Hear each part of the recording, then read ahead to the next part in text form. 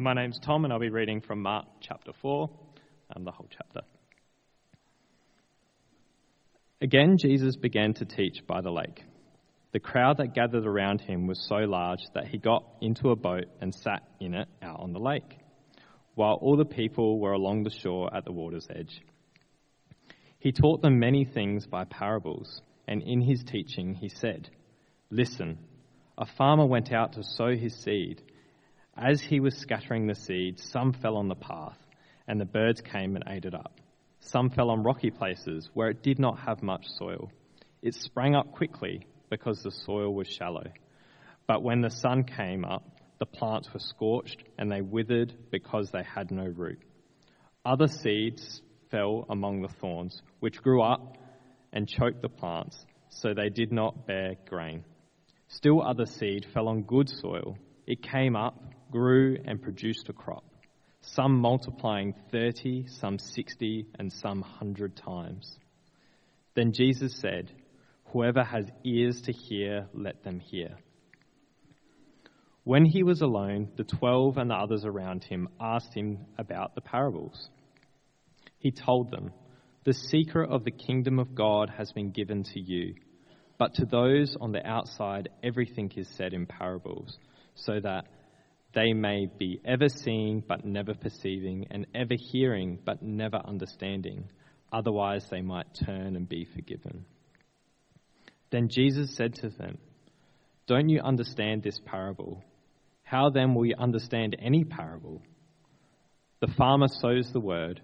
Some people are like seed along the path, where the word is sown. As soon as they hear it, Satan comes and takes away the word that was sown to them. Others, like seed sown on rocky places, hear the word and at once receive it with joy. But since they have no root, they last only a short time. When trouble or persecution comes because of the word, they quickly fall away. Still others, like seed sown among thorns, hear the word, but the worries of this life, the deceitfulness of wealth, and the desires of other things come in and choke the word, making it unfruitful. Others, like seed sown on good soil, hear the word, accept it, and produce a crop. Some 30, some 60, some 100 times what was sown." He said to them, "Do you bring in a lamp to put it under a bowl or a bed? Instead, don't you put it on its stand? For whatever is hidden is meant to be disclosed, and whatever is concealed is meant to be brought out into the open. If anyone has ears to hear, let them hear. Consider carefully what you hear." He continued, "With the measure you use, it will be measured to you, and even more. Whoever has will be given more. Whoever does not have, even what they have will be taken away from them." He also said, "This is what the kingdom of God is like. A man scatters seed on the ground night and day. Whether he sleeps or gets up, the seed sprouts and grows, though he does not know how. All by itself the soil produces grain. First the stalk, then the head, then the full kernel in the head. As soon as the grain is ripe, he puts the sickle to it, because the harvest has come." Again he said, "What shall we say the kingdom of God is like? Or what parable shall we use to describe it? It is like a mustard seed, which is the smallest of all seeds on earth. Yet when planted, it grows up and becomes the largest of all garden plants, with such big branches that the birds can perch in its shade." With many similar parables, Jesus spoke the word to them, as much as they could understand. He did not say anything to them without using a parable, but when he was alone with his disciples, he explained everything. That day, when the evening came, he said to his disciples, "Let us go over to the other side." Leaving the crowd behind, they took him along, just as he was in the boat. There were also other boats with him. A furious squall came up, and the waves broke over the boat so that it was nearly swamped. Jesus was in the stern, sleeping on a cushion. The disciples woke him up and said to him, "Teacher, don't you care if we drown?" He got up, rebuked the wind, and said to the waves, "Quiet, be still." Then the wind died down and it was completely calm. He said to his disciples, "Why are you so afraid? Do you still have no faith?" They were terrified and asked each other, "Who is this? Even the wind and the waves obey him."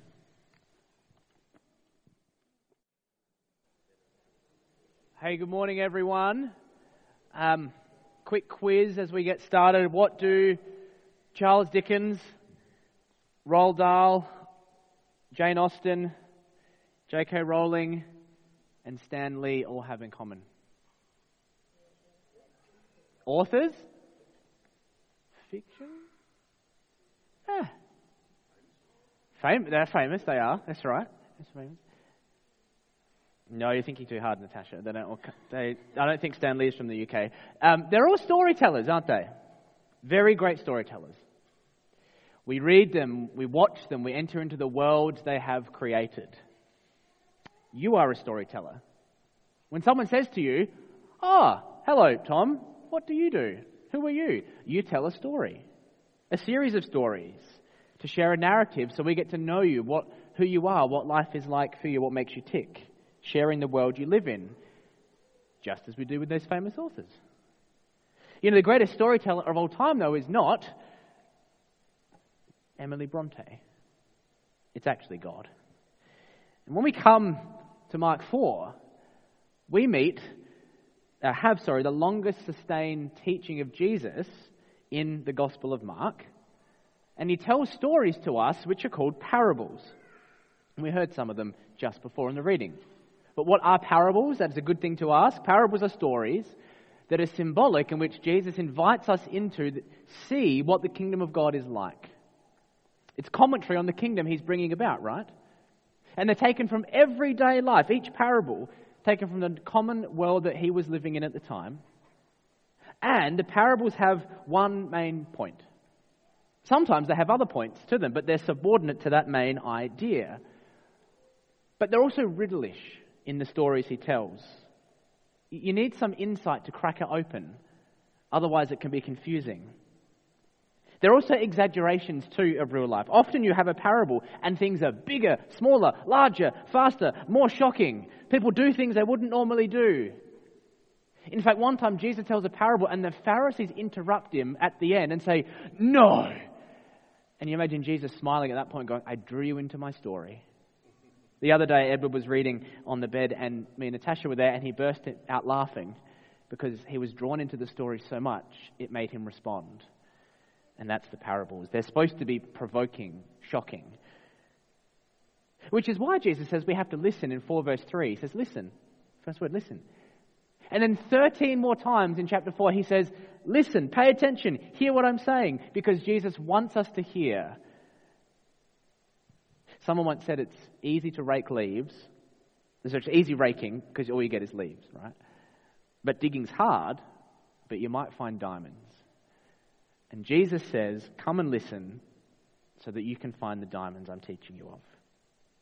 And it all begins in 4 verse 1 as Jesus is teaching the crowds as they sit on the water's edge. Sit by the water's edge, it says. Interestingly though, water's edge, exactly the same word we're going to see for the rest of the chapter when we hear the word soil, land, ground, earth. Anytime that's repeated, water's edge, exactly the same word. People are sitting on the soil, Jesus telling them parables about his word going into the soil of their hearts and their minds so that they will understand what his kingdom is all about. Therefore, this whole chapter is about hearing God's word, letting it plant itself deep in us to produce a harvest of righteousness and faith as his people. So the question is, are we hearing Jesus' teaching in an ever-increasing measure? You and me hearing Jesus' teaching in an ever-increasing measure. And as we'll see at the very end in the storm, this has wonderfully big implications for Monday to Friday. Because the kingdom of God Jesus brings is not just for a one day a week thing. You can't contain Jesus just to that. So, let's look at what Jesus says and how he wants us to listen well and what it means. And the first parable is that of a seed and the soil. And this one is just like a seed going onto various paths and soils. And so there will be various responses to Jesus and his kingdom. It's the same seed, but a different surface. And because it's a symbolic word picture, Jesus is not talking about a farming technique here. That's not the point. It's odd that you would put soil on the hard ground. You would put it in fertile ground. But it's a word picture. The point is the scope, not the technique. Because Jesus is traveling at this point around to towns and villages. He says earlier in Gospel of Mark, I've come here, I need to go out, not just stay in one place, to tell everyone to repent and believe. Moreover, we'll see in a moment, Jesus is not discriminating because someone's heart is too hard or they might reject him. So this first soil, you imagine it like the dirt path in Anstey's Hill. Maybe you've done the park run on the weekend, and it's so packed down by dirt. Any seeds landing there will get eaten by a bird straight away. It's not going to plant itself. It just can't. It's too compacted. And the second soil in 4 verse 5 is like the medium strip on the road. Not much soil, but stuff can grow, can't it? And you often see it. But really, in the hot Aussie sun, its roots aren't deep and it doesn't last long and it dries up. And the third soil in 4 verse 7, it's taken root now. Pretty good. But it's growing in the middle of another plant. And it's being choked out. And this plant is never, ever going to have a good life. It's going to live a pretty miserable, horrible life being choked out, competing for anything with the other plants there. And soon it shrivels up and dies. Now that's 3 soils. Pretty miserable lives for those particular seeds. But 3 responses to Jesus. Some here and it's snatched away. But some here dancing with curiosity at the edges of Christianity for a long, long time. Others have a puff of growth and excitement, but pretty soon trials, the pressure of life, it dulls the wonderful joy of knowing Jesus, and they go away. Now what's common about all 3 seeds here? What's the one common thread running through? They never get a crop. Never produce a crop. Now that's not surprising to Jesus, in fact. So he quotes Isaiah 6 when his disciples say, what's going on in this parable? And he explains why he talks in parables. And he explains the parable of these seeds. And he explains why he's going to keep talking to people even if some won't believe. So in Isaiah 6, Isaiah's in the temple of God. And he saw God in his holiness. He had his sin atoned for. And then God says, who will go for me to these people? Who will I send to be my messenger for these people? And Isaiah says, and we love this, don't we? I will go, here I am, send me. Maybe you've heard that before. And you think it's a lovely, encouraging verse. Until you hear what God says in response. Great, Isaiah, you can go to a people that are hard-hearted and dull of hearing and who will never listen to you and won't respond no matter how much you talk. Go and speak to them over and over again, but know your ministry will be fruitless. Do you want to go now? Yes, he says. No one wants a job like that. No one wants to be repeating themselves over and over again day after day. And I'm sure you can relate in your workplaces. You feel like that to your boss sometimes, I'm sure. But is Jesus' ministry just of repeating himself over and over again and no one gets it? Well, the answer is no. His teaching's concrete, even if it's clothed in mystery. Because there's this element of unbelief in the crowds. The quote emphasizes the misunderstanding we've seen of the very people God came to. They're failing to hear their Messiah's voice.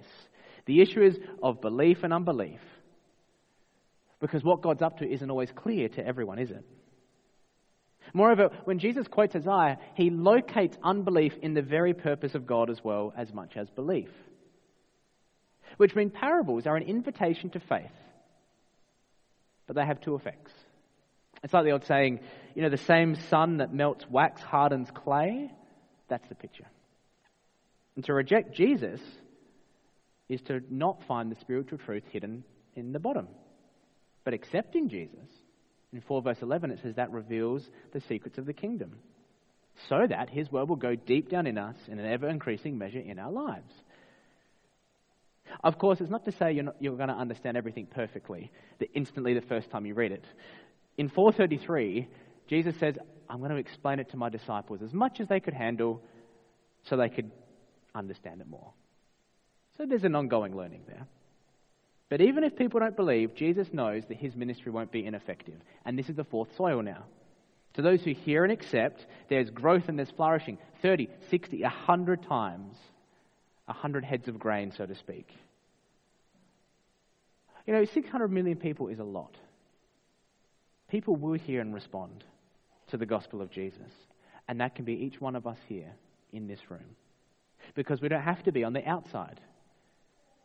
Because Jesus has come, in the next parable, to be more like a table lamp than to play a cosmic game of hide and seek with God. So then he says to another parable after this, I've come to reveal God the Father to you. That's the lamp. I'm shining out. God's glory is on display in me. The truth of the gospel is that repent and believe for all who hear and listen. That is going on offer to everyone. Come, think and explore. Use your mind, engage with Jesus. Christianity is very happy to be pushed and prodded and poked. Because the more you hear and think and process, the more you understand. That's what he says with the measure part. The more you think and listen, the more you'll know. C.S. Lewis read this and wrote a series of books called Mere Christianity, which are radio talks, actually. Got turned into a book. And on this thought about thinking about Jesus and him being a great teacher and revealing God, he says this, and I quote it, I'm trying here to prevent anyone saying the really foolish thing that people often say about Jesus. I'm ready to accept Jesus as a great moral teacher, but I don't accept his claim to be God. C.S. Lewis says you can't do that. Why? A man who was merely a man and said the sorts of things Jesus said would not be a great moral teacher. He'd be either a lunatic, on level with the man who says he's a poached egg, or he would be the devil of hell. Therefore, he says, it seems to me that he was neither a lunatic nor a fiend, and consequently, however strange or terrifying or unlikely it may seem, I have to accept the view that he was and is God. This is Jesus, revealing God, bringing about his kingdom, his spiritual rule over our lives, even if it seems so tiny and small, like the apple seed from Meredith's kids' talk. Even though it all seems so small, God's kingdom will grow into something very, very big. We have this growing seed picture now. And Jesus introduces us to a man scattering seed. This man is not God. That would imply God's ignorant of his kingdom growing. Rather, it's this detailed description of the seed going out, the man goes to sleep, and then it says it starts small, and it buds, and it blossoms, and it grows, all by itself, over time. That's the kingdom of God. What it looks like now, in Jesus' moment of life, even to some extent today, is not the fullest expression of what it can be. And indeed, the ministry, the message, the death, the resurrection of Jesus looks like a very odd way to grow a kingdom. He's not after land. He's after the reign over individuals' lives too. But the slow, planned process of that seed with the stalk, the head, the kernel grows, so too the kingdom of God is growing. Even when it doesn't look like it. That's to say, God's kingdom does not look impressive from a worldly point of view. Christians are not the most spectacular people. Jesus and his people don't look that amazing. And it looks like it takes an absurd amount of time for God to do anything either. Maybe you've wondered that. But it's a tension we feel, isn't it? God says, I'm going to do this and I am doing it, yet in our instant switch off in 3-second culture, it's really hard sometimes. But God is quite pleased to run the world on his schedule, not ours. So just relax. God's growing it. He's got it. God will have a great harvest, which is where the mustard seed comes in. Now notice how Jesus is getting at one point in each parable. He's not pressing it too hard, but he just changes the image just to make another point. Okay, he's just, I've done what I wanted to do, I'll move on to something else. Then we have this mustard tree. Now this seed at the start has caused issues for some people, but it's a parable. And remember too, Jesus is not emphasizing the smallness of his kingdom, but that's a growing one from a small beginning. So much so that at the end of the parable, birds come and rest in the shade of the branches.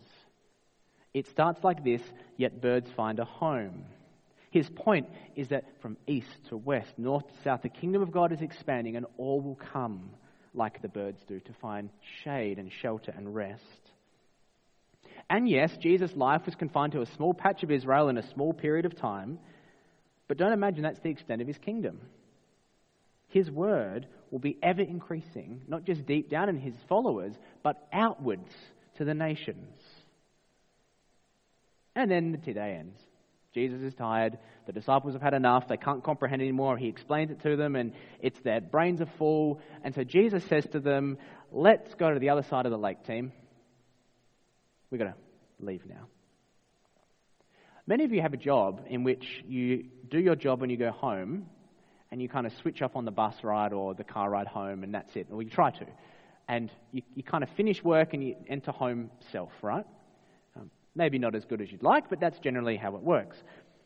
You might think about and learn and apply great interesting things through your study and your field, but really it's not that useful at home, is it?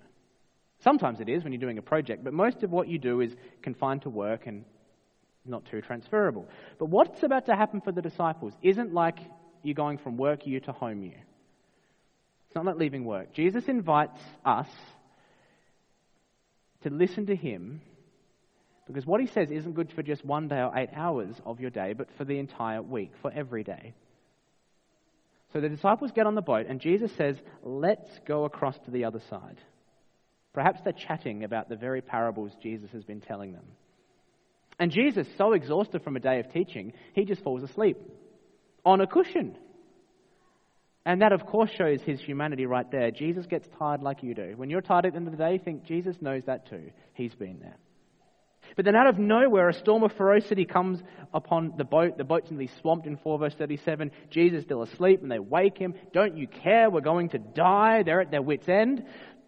And then Jesus gets up, and in an ironic turn of events, it seems the storm has been paying more attention to Jesus than the disciples, because Jesus says with just a word, hush, be still. With only his voice, it's calm. And then another storm begins inside the disciples, because they're terrified at what Jesus just did.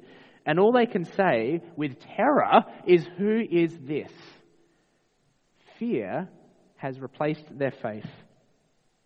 The storm stretched their ability to see Jesus clearly. And that's what a crisis does, doesn't it? It stretches us, it pulls us. But it's actually really good news that Jesus sleeps. And of course, you'll say, no, Luke, God doesn't sleep and slumber. I know that. But the reason Jesus sleeps in the storm is because of his faith in God. The Lord God sustains him and comforts him in those moments. See, Jesus is, in the first 34 verses we've seen, our teacher, our guide, the parables, yes, but he's a rock and a shield as well. Here's the thing, Christianity is both wonderfully thought-provoking, with Jesus inviting us to think and listen, but immensely down to earth in all the practical stuff and all the crisis moments of your life, because the same Jesus that teaches is the same Jesus full of authority for every day of the week. He isn't just a model, but he's the object of our faith as well. One person I read this week said, he can be the model of faith because he's fully human. He can be the object of faith because he's fully divine. And that's who we see in this passage. Which means the lesson isn't Jesus calms your storms. That misses the reaction of the disciples, the parables that went before, the invitation that Jesus says, let me come on the boat, and then the lack of faith. What it does show us is that Jesus' kingdom will expand, even if you can't see how in the moment, or it looks small, or the chaos is too big and overwhelming. It reminds us Jesus' teaching isn't just good for sitting by the water's edge, but when you hop off the bus Monday morning into the chaos of your work week. To say it crassly, if Mark 1 to 34 is like Sunday, well, Mark 35 to 41 is the rest of your week. It's Wednesday when you navigate family dynamics and conversations that are draining. It's Thursday at the hospital bed of someone you love. The storm confronts us with Jesus as the Son of God, whom the wind and the waves obey, who can sleep because of his faith, but who has the authority and is the object of our faith at the same time. And that's terrifying. You need to be confronted with the identity of Jesus, and the power of God is big. But don't forget, Jesus invites himself into those moments of your life. Let's cross the lake together. Let's do Monday morning together, team. Let's do it together. Let my word go deeper and deeper in an ever-increasing amount of listening, so that in your week, in all the chaos and confusion, you would know my authority and the identity of Jesus once more. And that's what Mark's getting about. Over and over again, Jesus says, listen, over and over again in Mark, people fail to see who Jesus is. And Jesus wants us to hear so that we would take his word deep in our heart. We would produce a harvest of righteousness, of right living before God, 30, 60, 100, for his glory. A life transformed by his grace and teaching through our communion with God, delighting ourselves in the reality of the kingdom of God that we belong to. Listen, that's the kingdom you belong to. Because all that listening is for living. An ever-increasing amount of listening for living a fruitful life under God in the chaos with Jesus. Know the person in the kingdom you belong to. That Jesus is the example and the object of your faith. And that's what you need as you struggle. And as that little boat was tossed in the wind, and how that could very easily be you, may you comprehend that Jesus does reign in those moments. The storm shows us who he is, his authority, and Mark doesn't want us to miss that. That's why Jesus says, where's your faith? They've heard it, they've totally forgotten in the moment. There's an interesting psalm, Psalm 107, that talks about a very similar moment. And towards the end, it says they were glad when it grew calm. And it talks about Jesus or God calming a storm in this psalm. And then it says he guided them to their desired haven. But the difference with Psalm 107 and the disciples were full of fear when they saw God do this. But look at the end of Psalm 107. After the storm grew calm, it says, let them give thanks to the Lord for his unfailing love and his wonderful deeds for mankind. We have a Saviour who doesn't deliver us from storms, but through them. Life isn't easy. Christianity isn't an escape from chaos, but you face it by belonging to the kingdom of God and realizing the only safe place is with Jesus and that cushion of faith he gives. May you know that Jesus. May you grasp who that Jesus is and that kingdom you belong to, because he is for every day. And may his word go down in an ever-increasing measure in our lives. And let's praise him for that. Let's give thanks to the Lord for his unfailing love, because he's our Messiah. I'm going to pray, and then we'll have our band come up and lead us through Jesus Messiah to reflect on God and his word today. Our great God, you teach us what is good and true. Help us to follow and obey you. But your authority extends not just to our minds and hearts, but to every moment of our lives that we face. So be the Son of God over our weeks.